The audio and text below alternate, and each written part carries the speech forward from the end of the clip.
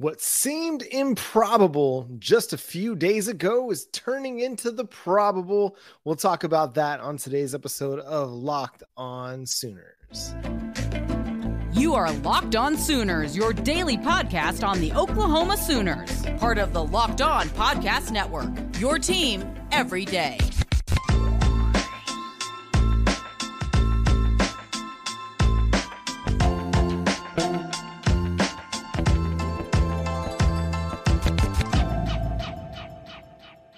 What's up, Sooner Nation? Welcome to Locked On Sooners. My name is John Williams. You can follow me on Twitter at John9Williams. You can also read my work covering the Oklahoma Sooners over at SoonersWire.com. You can follow the show on Twitter at Locked On Sooners. Josh is going to be taking a little bit of time off this week and next week. It's that time of the year where we just kind of alternate vacation time. So he's going to get his in now before we get ready for fall camp and the season just starts heating up. We got to start with the big recruiting news that occurred on Wednesday afternoon.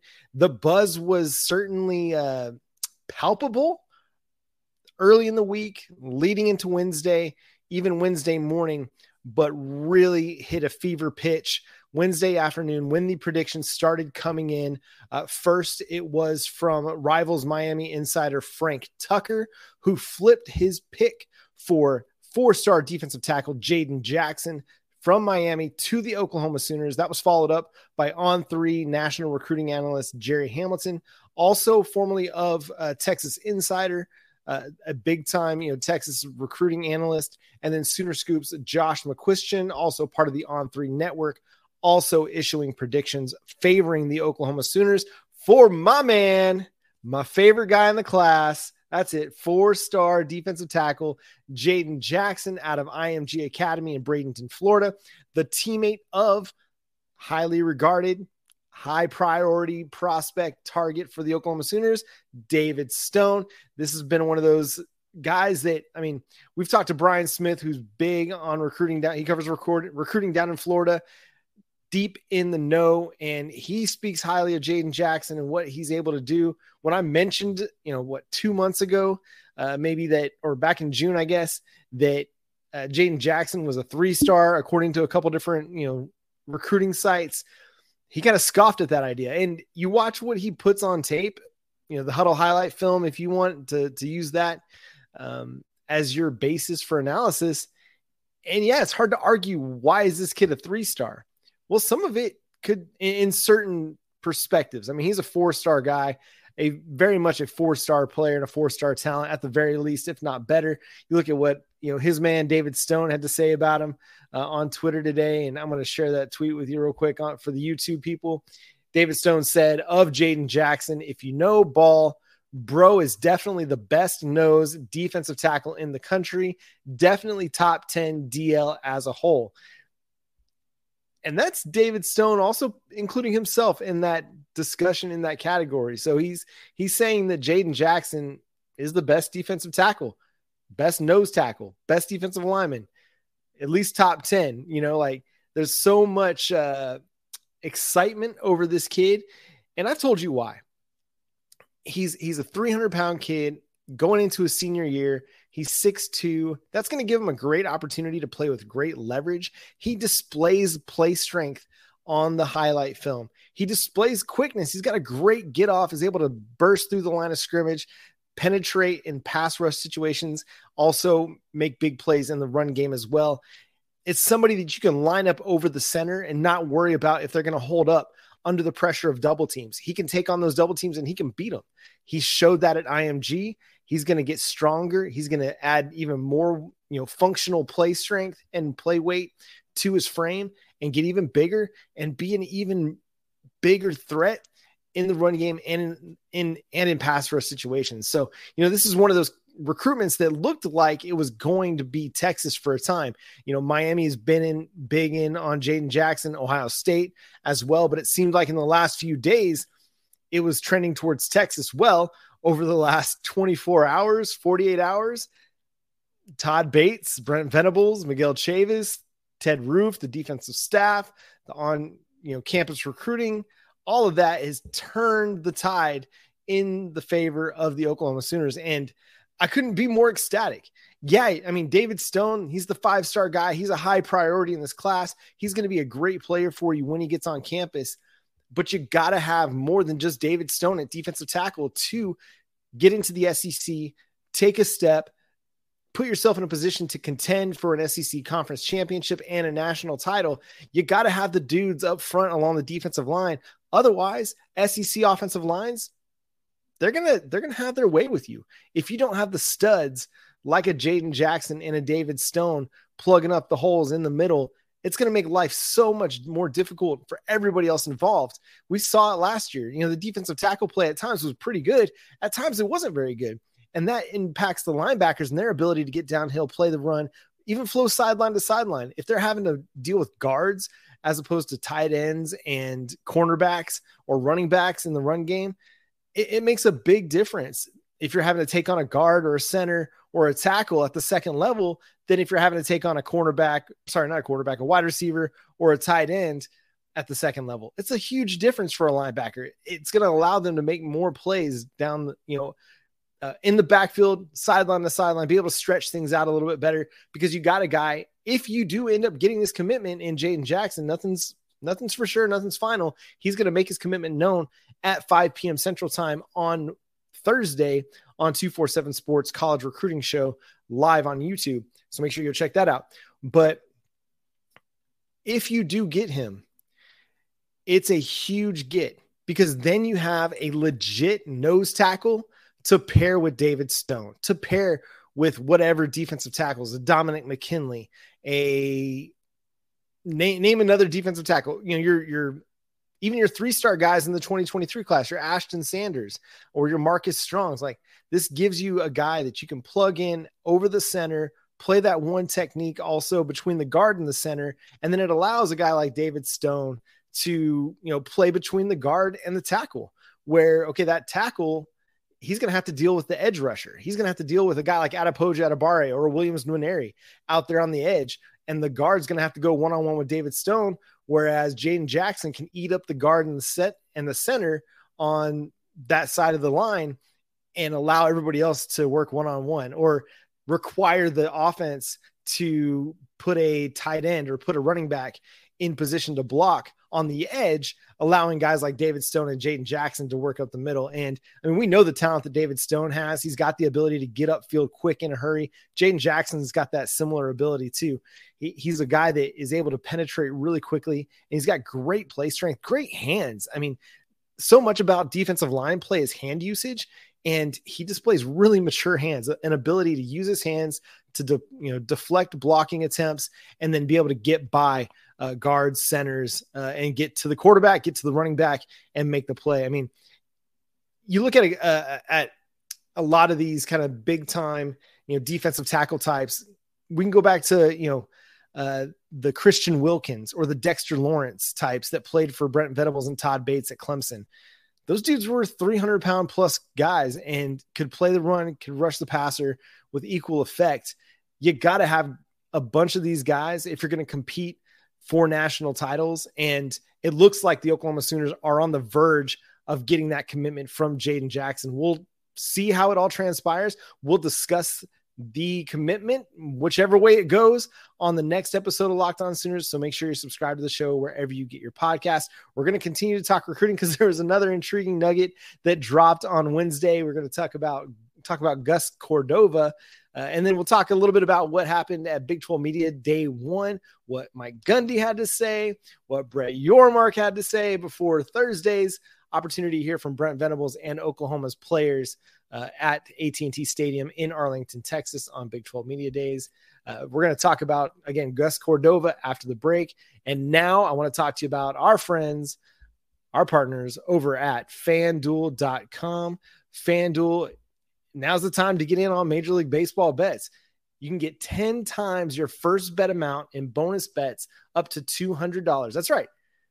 Just bet $20 over at FanDuel and you'll land $200 in bonus bets, win or lose. You can bet that 20, you lose it. FanDuel's still going to give you $200 just by using our promo code Locked On or FanDuel.com/Locked On to get those $200 in bonus bets. Right now is a great time to get in on Major League Baseball with the first swing betting at FanDuel. I mean, if you're like me and you're a Texas Rangers fan, or maybe you're a Houston Astros or St. Louis Cardinals or whatever you are, but right now Texas Rangers, they're plus 440 to win the American League pennant. That's tied with Houston at plus 440. Tampa Bay is plus 210. They're the favorite right now to win the American League. Over in the National League, it's the Atlanta Braves at plus 145, followed by the Dodgers plus 210. You want a few long shot odds? I mean, why not Arizona at plus 1,200, Philly plus 1,200, San Francisco plus 1,400. But I mean, I like what my Rangers are doing right now offensively. They're one of the best in the nation. They're one of the best in Major League Baseball. So go to FanDuel.com/LockedOnCollege to get /LockedOn to get up to $200 in bonus bets. That's FanDuel.com/LockedOn. FanDuel is an official partner of Major League Baseball. So now we're going to talk about Gus Cordova. So this Gus Cordova kid, 2025 prospect out of Austin, Texas, goes to Lake Travis High School. Under the radar. Nobody's rated this kid yet. 6'5", 250 defensive end. His only other offer other than Oklahoma, which the Oklahoma offer got announced by Cordova on Wednesday morning. Not long after that offer came through, our guy Parker Thune, OU insider at Rivals, issued a Rivals Futurecast in favor of Oklahoma. The only other offer is the Baylor Bears. So while this kid doesn't have a lot of Power 5 offers right now, while he's not been rated, I think you can look at the two offers that he does have, and you can at least surmise that he's a pretty good defensive prospect. If Dave Aranda and Brent Venables are both going after this unrated, under the radar defensive end prospect, I mean, he's every bit of 6'5". He's every bit of 250. The dude is tall. He's long. He plays strong. And he looks like a strong side defensive end or somebody that you're going to bulk up and play inside a defensive tackle. He's got the ability to stretch the field, work runners and quarterbacks to the edge, use his arm length, and be able to bring him down anytime he gets contact. This is a kid that plays with great discipline. In his huddle highlight, you see a lot of times where quarterbacks are running the read option, and he gets in great position, breaks down in front of the quarterback and the running back, waits for them to make the decision on what they're going to do, and there's nothing to do. You either give it to the quarterback and Cordova brings you down, or you give it to the running back and Cordova brings you down. Now, you might be asking yourself, okay, why would a kid from Austin go to OU? Didn't we see this same song and dance before with Colton Vasek? A Texas legacy kid out of the Austin area, ended up committed to Oklahoma, then he flipped to Texas before signing with the Longhorns. Well, this is different. Gus Cordova, this is a kid who is a Oklahoma legacy by a long shot. I mean, he's got family that was at OU in the 80s, got family that was, according to, looks like, I think it's Rivals, a Fat Mike over there on the Rivals message boards claiming to be Gus Cordova's uncle. And he very well might be. I can't confirm that. But he says his mom was homecoming queen in 1992, and his aunt, grandma, and great-grandma all went to OU. It's my nephew, and I can tell you we have been planting this seed for a while. Don't want to take the drama out of it, but he loves OU. And honestly, what's not to love about the Oklahoma Sooners right now? They're a team that's trajecting. Is that a word? Trajecting? I'm going to make it a word. They're trajecting. They've got an upward trajectory right now. They're a team that's on the rise. They're growing, and they're building this defensive core that's going to help them be a team to be reckoned with when they get to the SEC.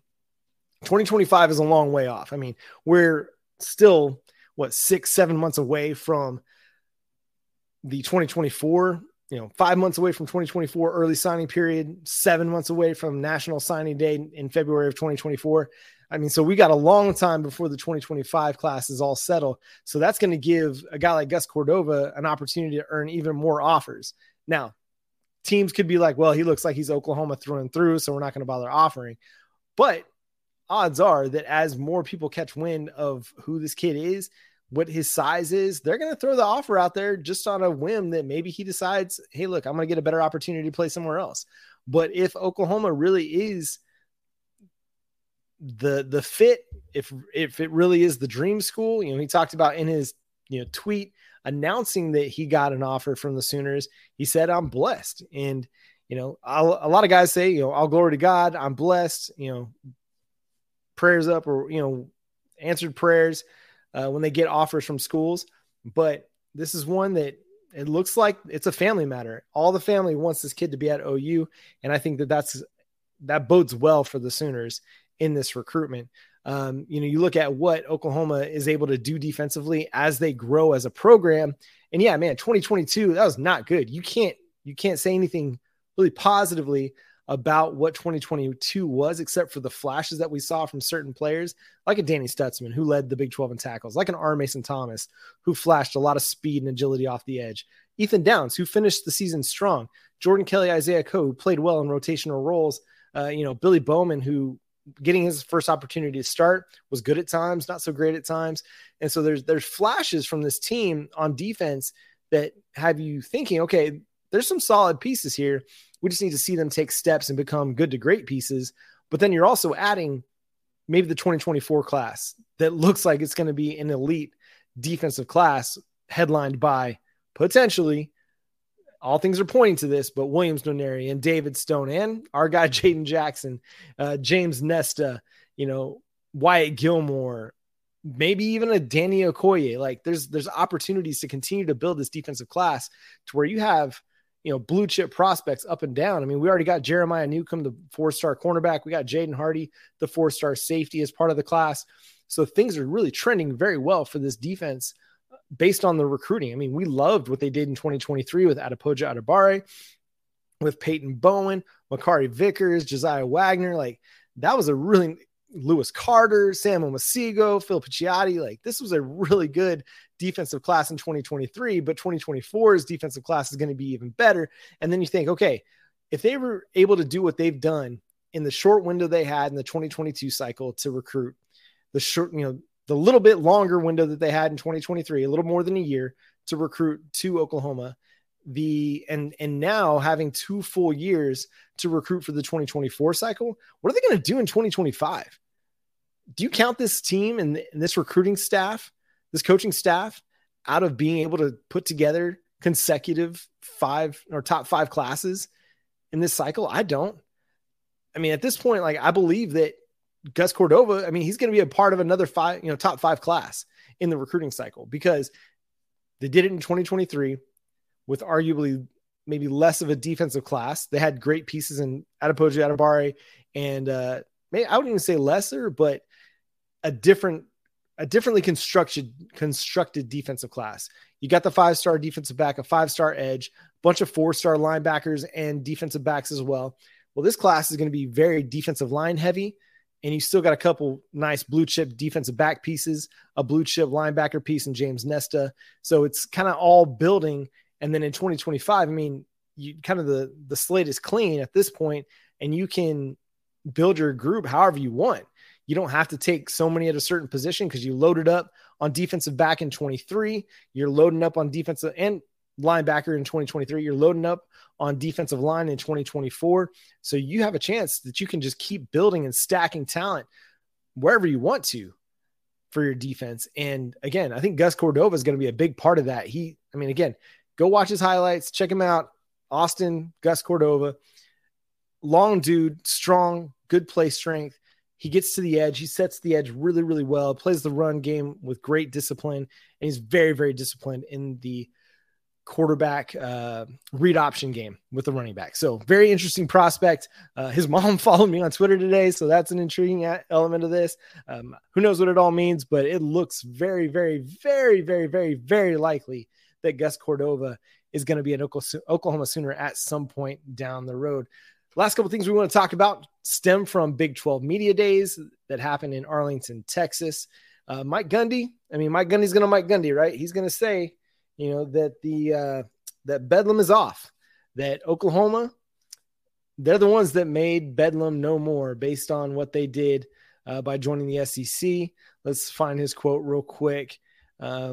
They chose to end Bedlam. Is what Mike Gundy said. When Oklahoma decided to leave the Big 12, they chose to end Bedlam. Gundy said at Big 12 Media Days on Wednesday, it's a one-sided deal.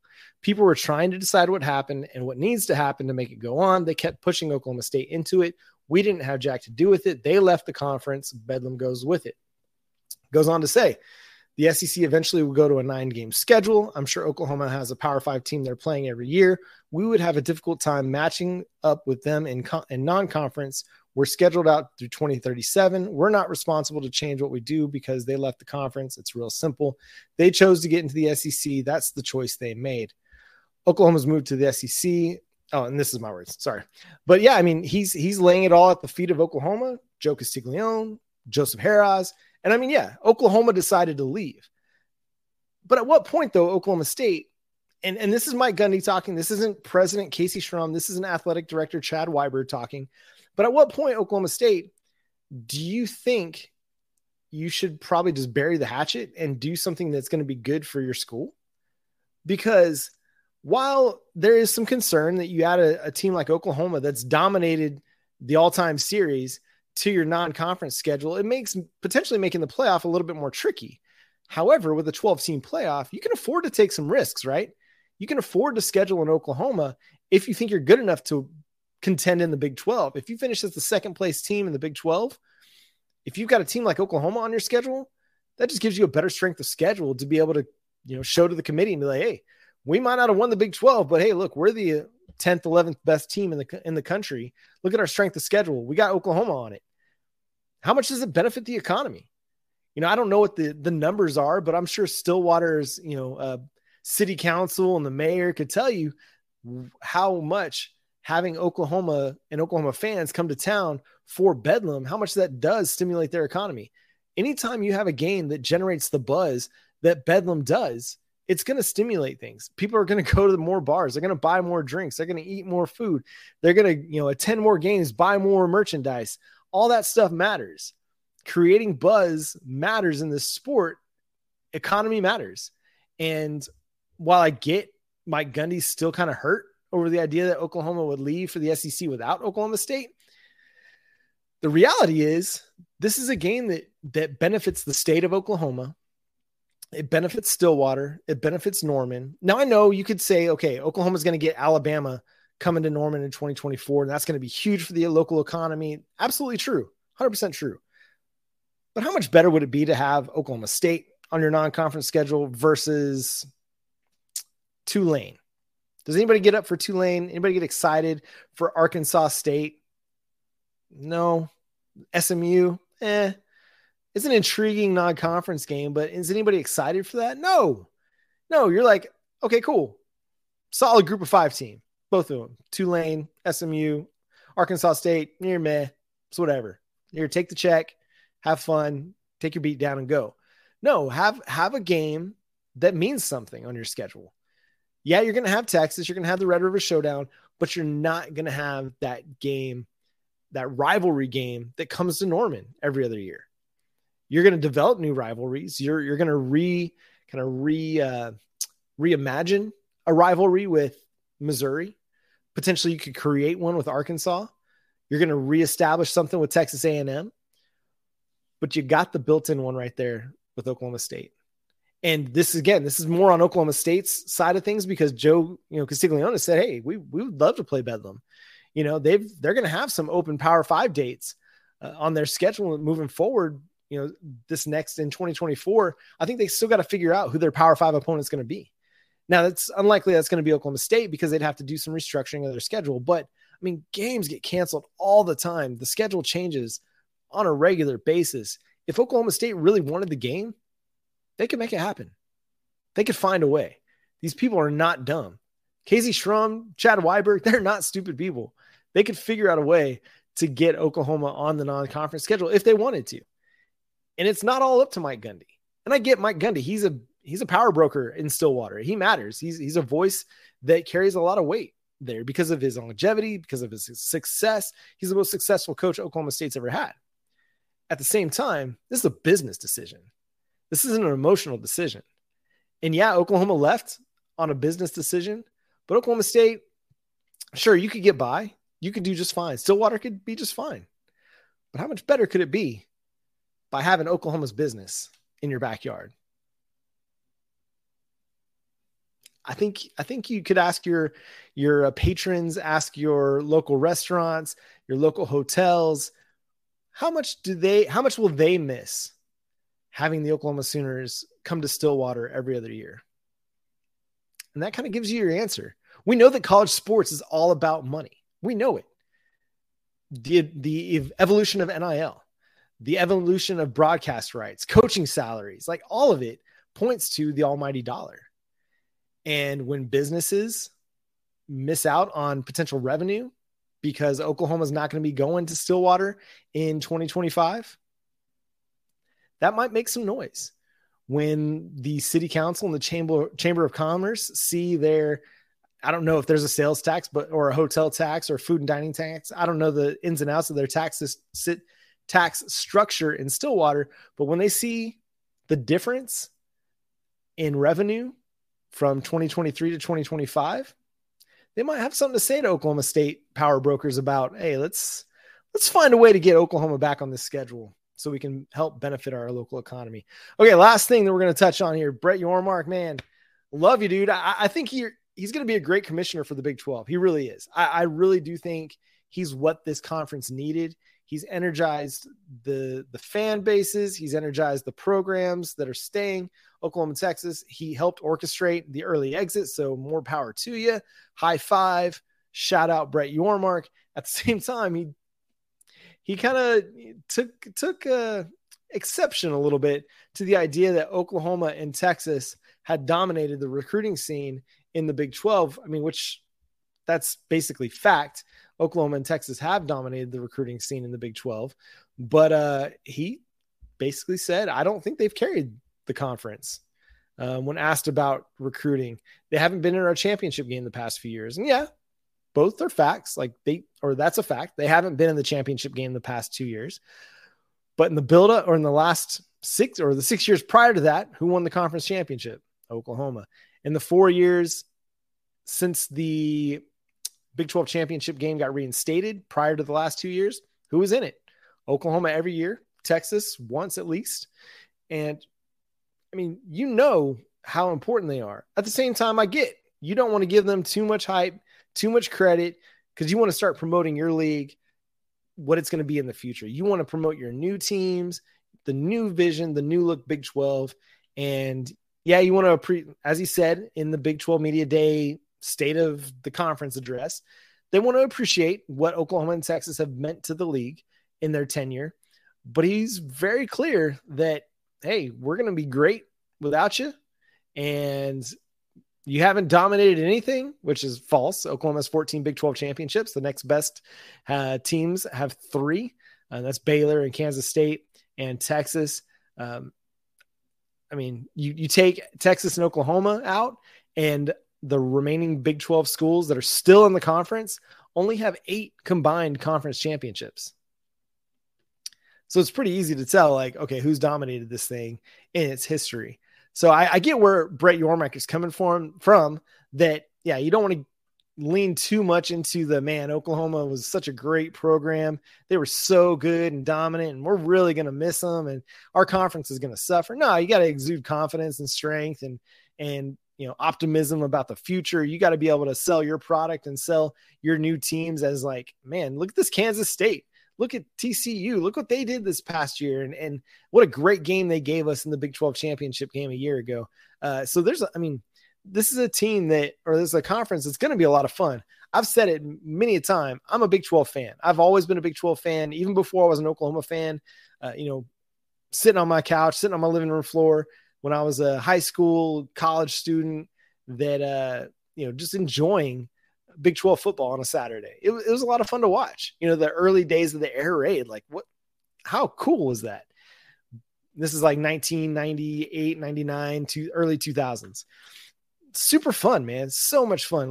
The Dat win Texas A&M Aggies, it's just really good football. Colorado, Nebraska rivalry, just great times. It's a shame that none of those 3 schools are still in it. But I think they're going to be a really fun conference moving forward. And is it going to be on par with the SEC as far as, national championship aspirations or NFL prospects? Probably not. But they're going to put together a lot of really, really fun and entertaining football games in the Big 12. I mean, we saw it last year. We saw how the parity is growing in the league, and you're seeing a cluster of teams that are much more close than, maybe they once were. Teams like, Kansas is growing, gaining. Iowa State's getting better year by year. So it's a conference that's going to be a lot of fun to watch. And I know, like, we're going to be focused on the SEC in 2024, but there'll be times when there's a big time Big 12 game that I'll probably watch that because it's local, it's not local because it's not Oklahoma, but it's not SEC. Kansas is just a stone's throw away from here. It's going to be fun to watch. Like, I got friends that are Kansas Jayhawks fans and Wildcat fans and Oklahoma State fans. So I'm going to keep up with what's going on because I want to talk to my friends about what they're doing and what their teams are doing. So a lot of fun to watch, but I get where Brett Yormark's coming from. It's just like, bro, come on, like, at least speak truthfully. But he did a good job. I mean, he did a good job not answering the question. He did a good job pivoting from the question, as any good CEO would do. Well, that's going to do it for today's episode of Locked On Sooners. Thanks so much for tuning in and being a part of the show. Make sure you hit that subscribe button wherever you get your podcasts and that notification bell over on YouTube to let you know when new episodes drop. Follow me on Twitter at John9Williams. The show is at Locked On Sooners. Follow my boy Josh on Twitter at JoshOnRef. Let him know that you miss him. I always miss him whenever we do these shows solo. He held it down, though, for nearly 2 weeks while I was gone, so shout out to him. We're going to miss you over the next couple of days, but we'll cover the Jayden Jackson stuff whenever he commits. We'll let you know our thoughts on that. I'll let you know in the first segment how I feel about all of the buzz that is that has Oklahoma trending in a very favorable direction for Jayden Jackson, but we'll break it all down. The commitment, what it means on the next episode of Locked On Sooners. So tune in then. But for my podcast partner, Josh Helmer, I'm John Williams. We'll talk to you next time. Boomer Sooner.